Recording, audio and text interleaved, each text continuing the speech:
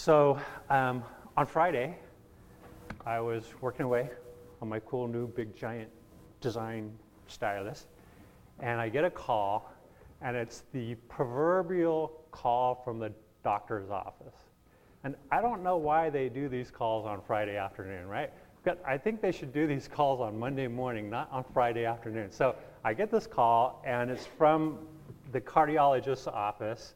My doctor said I should go see the cardiologist because I had like low heart rate, and she wanted me to get checked out. So, long story short, nobody panic. I haven't been given any, death notice or anything.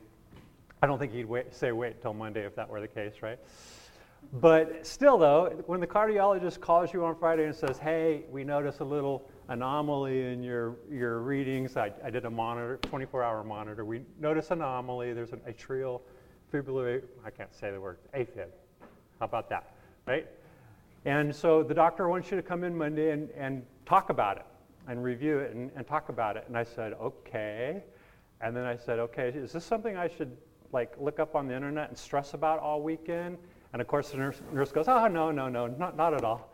And I'm like, okay. And I hung up the phone and I immediately looked up on the internet and stressed about it all weekend, right? So that's been my weekend, worrying about what this means. And my mom had it.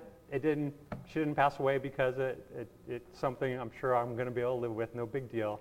But it's still, a little bit of a sobering phone call, yeah? I told Robert, I feel like the prophet Jeremiah. It's like I have to experience and live whatever it is the message is for the Sunday that I'm preaching on, right? So yeah, I'm really feeling it, even though I'm sure I'm going to be fine, but I'm feeling it, and it's interesting to me, I think the Lord has a way of intervening in our lives and using these sort of events to get our attention, does he not? And it's exactly what happens to Hezekiah. So let's go, Isaiah 38, we're going to read about Hezekiah. In those days, Hezekiah became sick and was at the point of death. And Isaiah the prophet, the son of Amos, came to him and said to him, "Thus says the Lord, set your house in order, for you shall die, you shall not recover." Dun, dun, dun. Right? I mean, that is about as bad as it can get, right? When the prophet of God comes to you and says, guess what? You're done. It's over. Your life is over. It's time for you to die. Set your house in order. Hezekiah responds by saying, verse 2, "Then Hezekiah turned his face to the wall and prayed to the Lord." Isn't that interesting? He turns his face to the wall. When you get really bad news or something unexpected happens, or you suddenly feel really hurt or really emotional, isn't that kind of a natural reaction, right? Kind of turn away from, especially if you're with a group of people, you just want to kind of hide and go to the corner and turn your face to the wall. And Hezekiah is really, when he's turning his face to the wall, he's really turning his face to the Lord, right? Because in the very next verse, he prays in 3 and said, "Please, O Lord, remember how I have walked before you in faithfulness and with a whole heart, and have done what is good in your sight." And Hezekiah wept bitterly. So Hezekiah gets this really horrible bad news. He turns his face to the wall, turns his face to the Lord, and says, "Lord," and says this prayer. And I want to look at this prayer a little bit and say, first of all, Hezekiah could say this prayer because I think he actually lived it, right? Let's look at his prayer. He says, "I have walked before you in faithfulness and with a whole heart, and have done what is good in your sight." And I think that's true. In fact, the parallel recordings of Hezekiah's life in Kings and in Chronicles demonstrate that Hezekiah was that way, that he was a reformer. He was a king who followed after his father David, and not a king who followed after his father Ahaz. He was very much like David. He reestablished temple worship. He reinvigorated worship in Judah. He destroyed the Assyrian. He was really aggressive in taking idolatry out of Judah. That was the kind of king that Hezekiah was. So he's living a godly, faithful life, and yet he gets this horrible news, right? Does living a faithful life to God make us immune to bad news? No, it doesn't. Right? But when bad news comes, we have the opportunity, and the question for us is, can we, with Hezekiah, can we pray, I have walked before you in faithfulness and with a whole heart and have done what is good in your sight? Can you say that in the midst of bad news? Can you turn to the Lord and let that be an expression, a true and genuine expression of your heart? By the way, Hezekiah is not perfect. He didn't live a perfect life. And in fact, Jared next Sunday is going to preach on some of his imperfections, I'm sure. And if you read the story of his life, you see all kinds of imperfections. And in fact, a little bit later in this chapter, we're going to see him talking about how the Lord has put his sin behind him. Hezekiah's sin, the Lord has put behind him. So it's not about living a perfect life or sinless life, but it's about living a life before the Lord in faithfulness, right? Let me put it this way. In the moment of death, we realize that it is the moments that really count, right? When something really goes south, something really goes wrong, especially if it threatens our life, suddenly the moments of our life are incredibly precious to us, are they not? I don't think Hezekiah is weeping and grieving because he's going to experience death.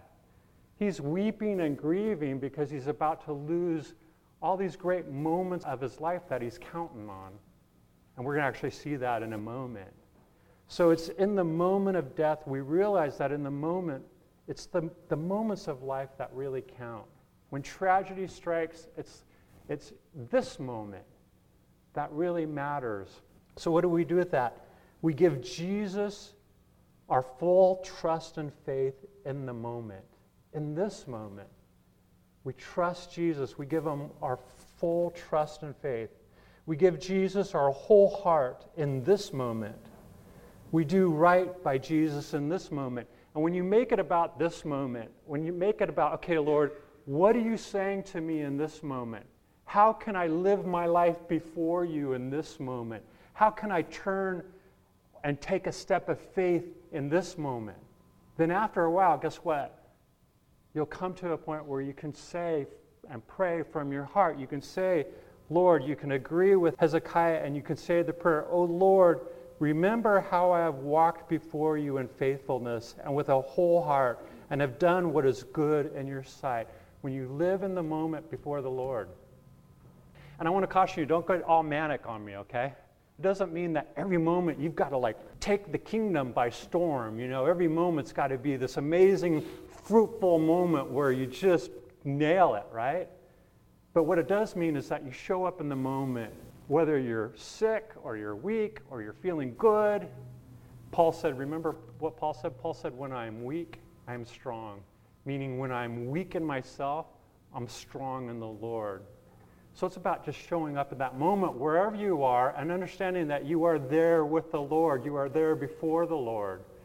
Sometimes that moment is a moment of rest, right? Sometimes that's a moment of turning to the wall and having a good cry, right? Sometimes that moment is stepping out and pronouncing something very boldly, right? So it's not about being either hyper productive or not productive at all the time. It's about just taking life in the seasons of life and showing up in the Lord in whatever the season is. I think oftentimes we have a way of trying to separate our spiritual life from the bad parts of our life or the uncomfortable parts of our life.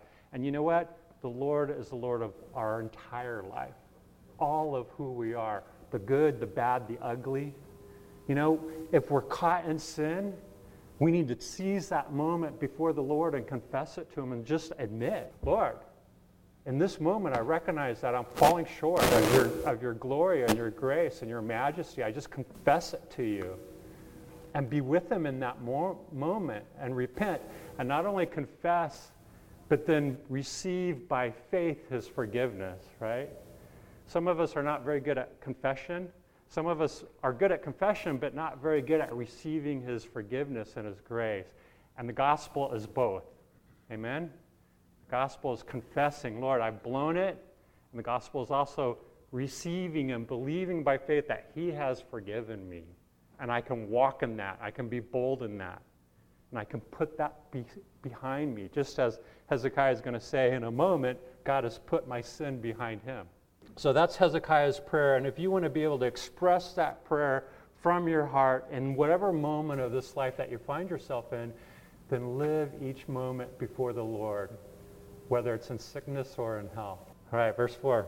Then the word of the Lord came to Isaiah, "Go and say to Hezekiah, thus says the Lord, the God of David your father." Notice God acknowledges, look, you are a son of David, not a son of Ahaz. You are David-like.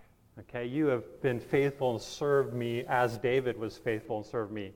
Not perfectly. David was not perfect by a long shot, but he had a heart after God's own heart. The God of David your father, I have heard your prayer. I have seen your tears. Behold, I will add 15 years to your life. I will deliver you and this city out of the hand of the king of Assyria and will defend this city. All right, man, this is like going from the worst possible news to the very best possible news you could have. What an amazing turnaround. And again, if you read the parallel account, you'll learn that right after Isaiah delivers this horrible news to Hezekiah, Isaiah is still just leaving his house. He's halfway through the courtyard, and God says, wait a minute. Go back and give this message to Hezekiah. So almost immediately, Isaiah comes back to Hezekiah and says, guess what? Turns out God's going to extend your life. He's going to give you 15 more years. Not only is he going to give you 15 more years, but he's going to continue to defeat the Assyrians during your lifetime, and that you're going to have your kingdom restored to you, that the kingdom itself is going to be protected. I'm going to protect your life, and I'm going to protect your kingdom. And you're going to have this additional full 15 years of living life before me. Hallelujah, and praise the Lord. Amen. That's it. We'll all sign up for that kind of good news. And one of the things I want to point out here is how the Lord often is so deeply moved with compassion, that how often God sees our tears, that he hears our cry. Notice God's response to Hezekiah's prayer in verse 5. He says, "Go and say to Hezekiah, thus says the Lord, the God of David your father, I have heard your prayer, and what? I have seen your tears." Notice that God didn't say, look, Hezekiah, I know that you've been faithful to me, that you've walked before me with your whole heart, and that you've tried to do everything that's good in my sight. I know you've done that, and therefore I'm going to reward you with another 15 years. That's not what God says. What God says is, I've seen your tears. God is moved with compassion. He's moved by our hearts. His heart is moved by our hearts, right? So when we feel things strongly, know that God is moved by that. He sees that. I think of Jesus and his ministry in this world, and how often in the Gospels it says Jesus was moved with compassion. When he was preaching to the multitude and he was done preaching, it says that he was moved by compassion for the crowd because they had nothing to eat. It was late in the day.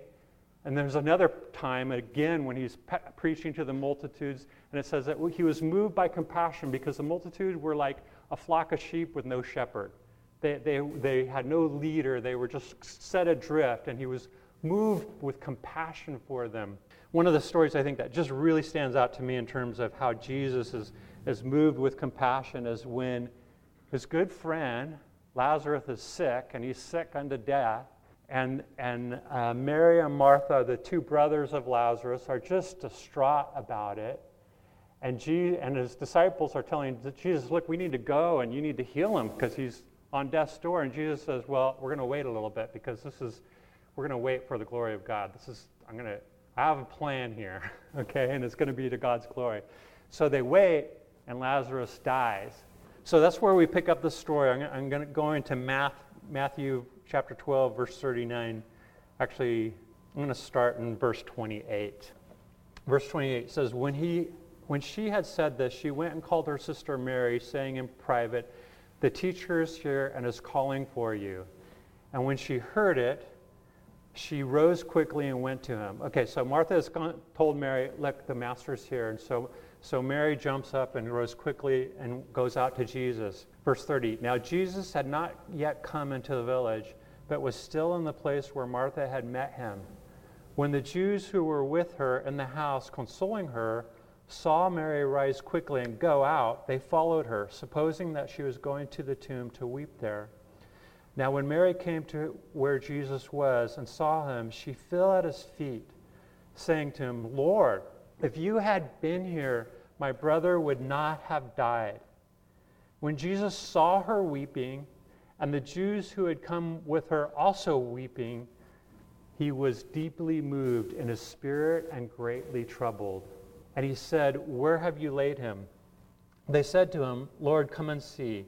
And in the shortest verse in the Bible, Jesus wept. Right? God is not an indifferent God. He's not removed from the heartache and pain of living through this life. He feels it. And when we're grieved, he's grieved for us. He cares about our hearts and what we experience in this world. Therefore, all the more should we not engage with him and live our life before him in the good, in the bad, wherever it is we're in life. Jesus cares about what's going on in our life, and he's moved by that. So the Jews said, see how he loved him. But some of them said, could not he who opened the eyes of the blind man also have kept this man from dying? And then verse 38 reinforces again. It says, then Jesus, deeply moved again, came to the tomb. It was a cave, and a stone lay against it. And then we all know the rest of the story. Jesus says, remove the stone. And then in a loud voice says, Lazarus, come out. And Lazarus comes out in power. Is that awesome? But catch this and notice this about Jesus, his heart, his compassion, and the way that Jesus is moved. Jesus knew that he was going to raise him from the dead, right? He told the disciples, no, we're going to wait a little bit because God has a plan and it's to his glory, meaning we're going to wait until Lazarus is dead, then we're going to go and I'm going to raise him from the dead, and it's going to be all to God's glory and it will demonstrate God's power, right? Jesus knows this is going to happen, and yet in that moment when Mary and Martha and everyone is grieving and crying and weeping, Jesus enters into that grief with them.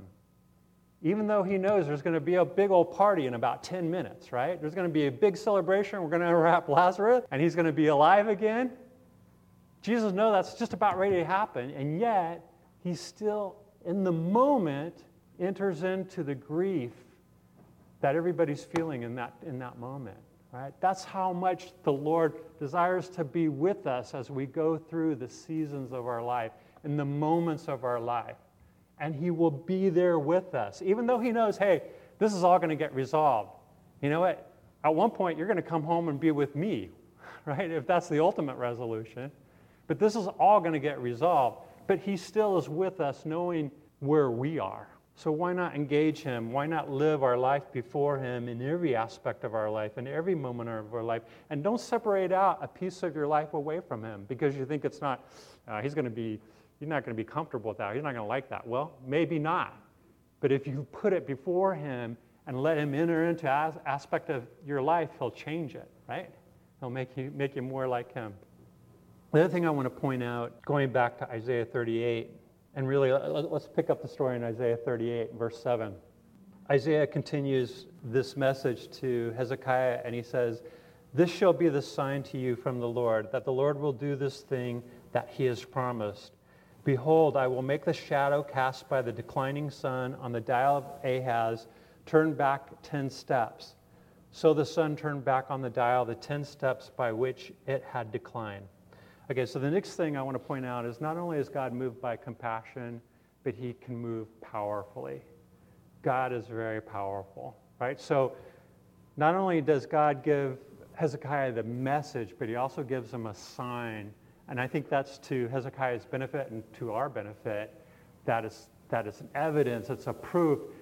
Hezekiah, you can believe that I'm going to save your life, and I'm going to give you a sign to help you believe. And the sign is, I'm going to rewind time. And actually, again, if you read the parallel account, God actually gives Hezekiah a choice. He says, I'm going to give you a sign. Which sign would you like to have? Would you like me to fast forward time 10 steps or rewind time 10 steps? Or rewind the sun's shadow on the sundial 10 steps? And Hezekiah says, well, it's probably easy for you, God, to fast forward time steps, but it's probably a lot harder to rewind it 10 steps. So go ahead and rewind it 10 steps, and that's exactly what God does.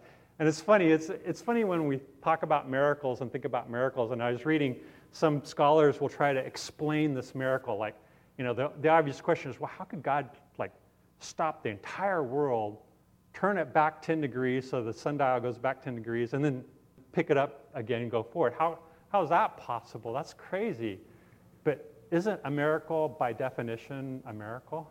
Isn't it something crazy and that can't be done? And the scholars will try to explain how this miracle could work. Well, maybe it was the cloud got in the way of the sun, and it kind of the sunlight diffracted, which means it kind of bent around the edge of the sun, and it caused it to move back 10 steps, which, by the way, the physics of that is true. That's true. That could happen.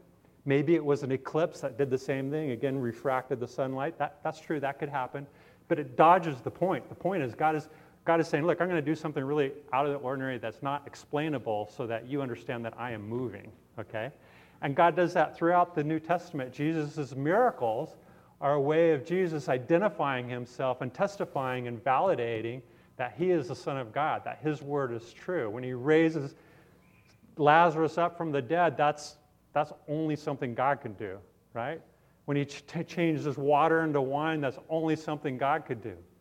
Some of us are like, yeah, I wish I could do that, man. Wedding ceremony, change a big cistern full of water into wine. That'd be cool. But that's a God thing, right? Only God could do it, and that's the point. And God, in his graciousness to Hezekiah, is saying, look, Hezekiah, you can believe I'm going to do this. In fact, and I'll give you this sign. It's interesting, when Jesus was preaching, the Pharisees said, well, okay, if you're the Son of God, give us a sign. We need to see a sign. And of course, Jesus, knowing their hearts, know that, you know what, they're just set dead against believing that he's the Son of God. And it's almost no matter what he'll do, they're not going to believe in him. And Jesus' response to that is to say, look, I'm only going to give you one sign. And the sign is the sign of Jonah. And just as Jonah was in the belly of the whale for 3 days, I'm going to be in the belly of the earth for 3 days. And at the end of that time, what happens? Jesus is resurrected from the grave. So that's the sign.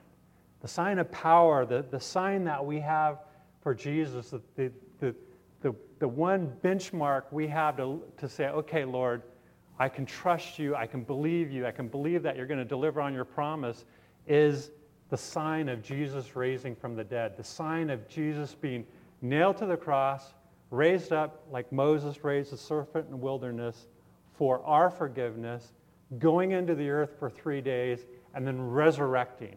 That's the sign of signs, and that's what we pin our hope and our faith on in Christ. And as we choose to live each moment, whatever the moment is that we're given, that we choose to live that moment before the Lord, that's the sign that we're looking to. That's what we have confidence in, that Jesus rose from the dead. Amen?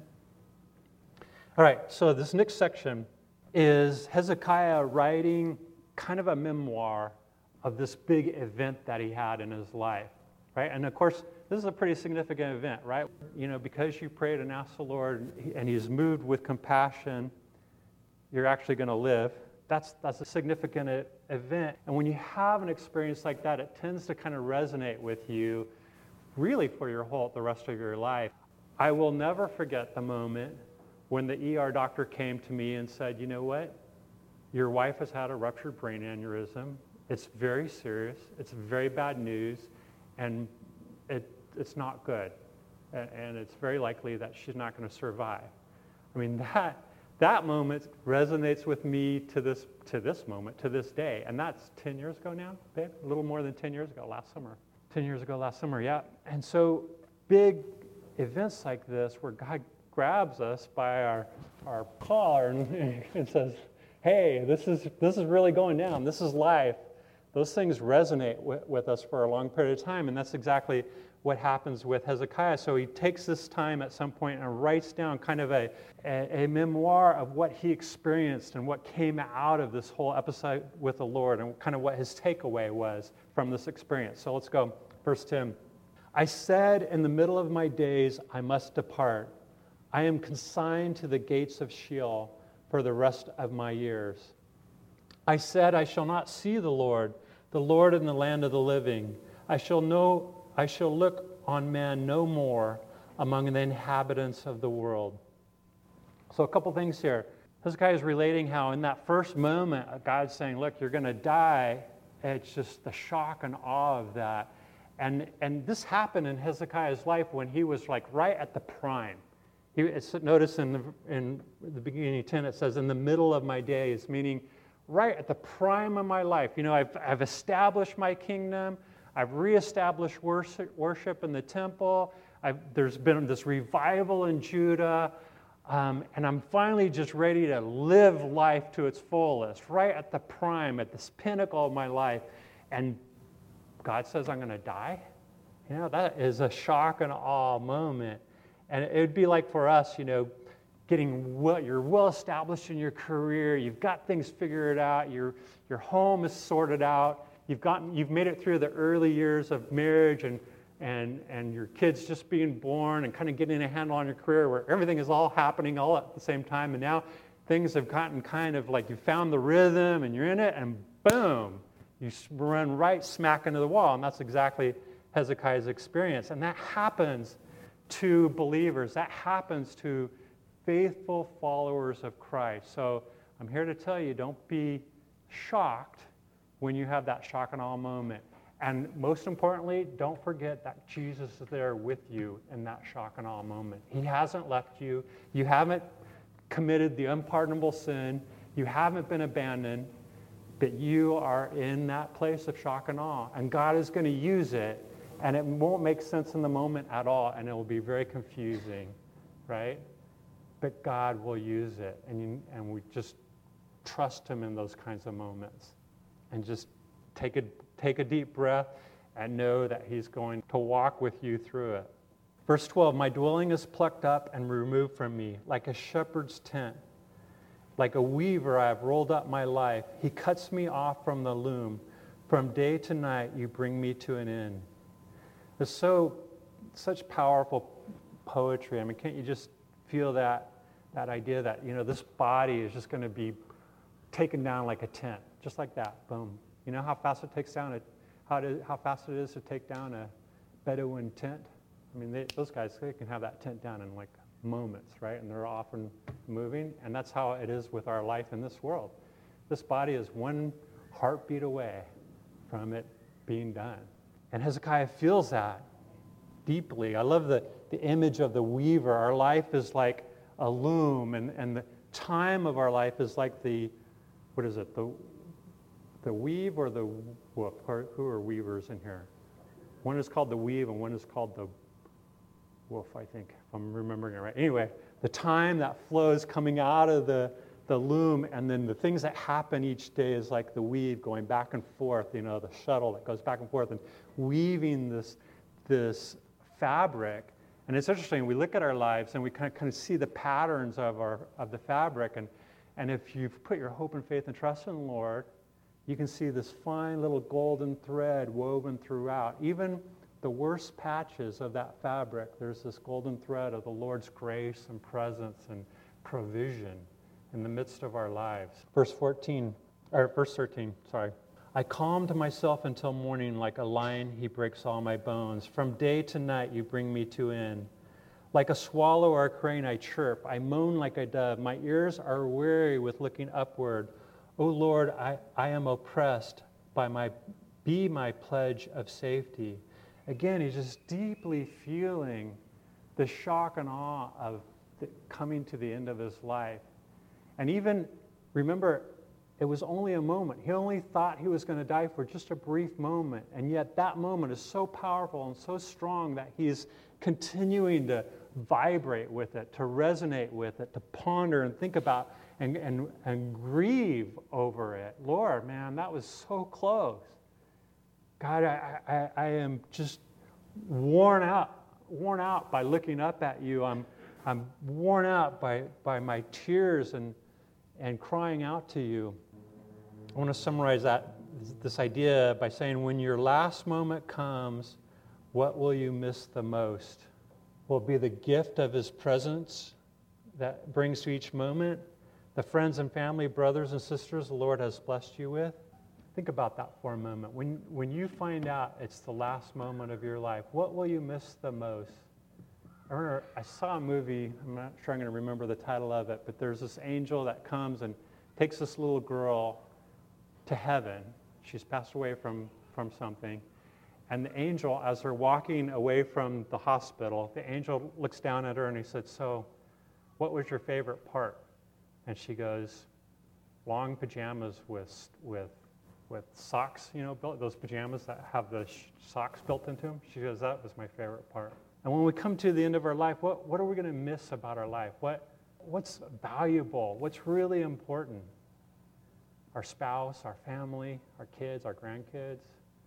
What's really important about your life? What's meaningful? I tell you, one thing that makes each moment of our life and each interaction of our life so much more valuable is to know that we live it in the presence of the Lord. I think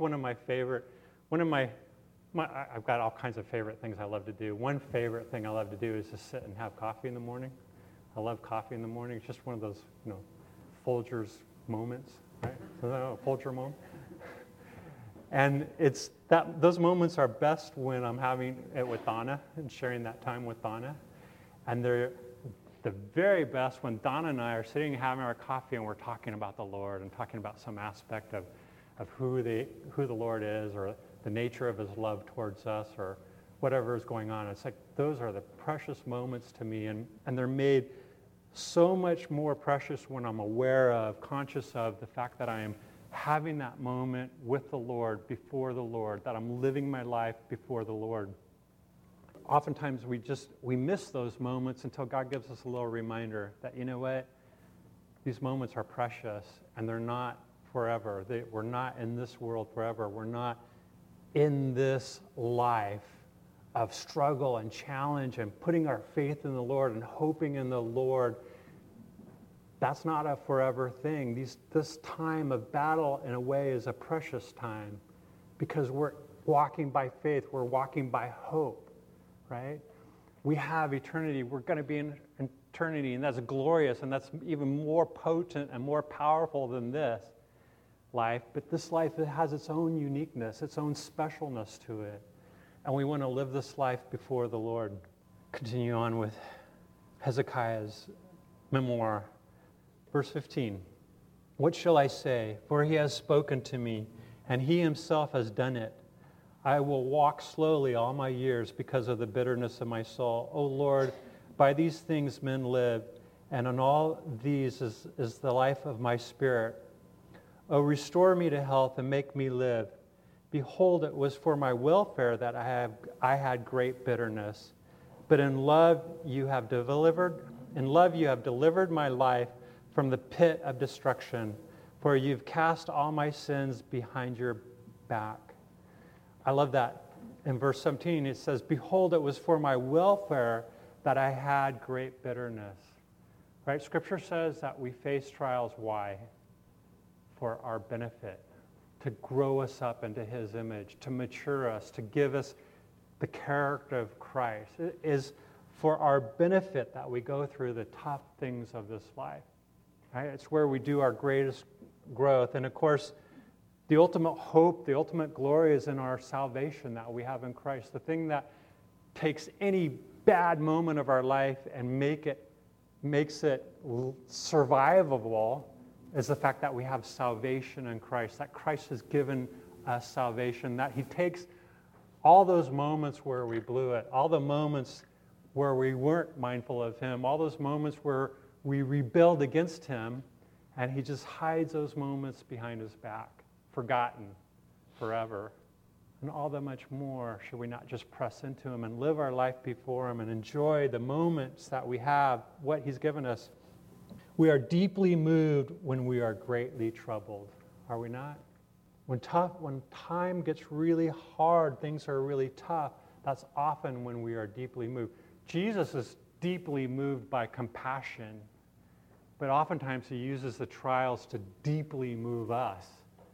And I want to encourage you, when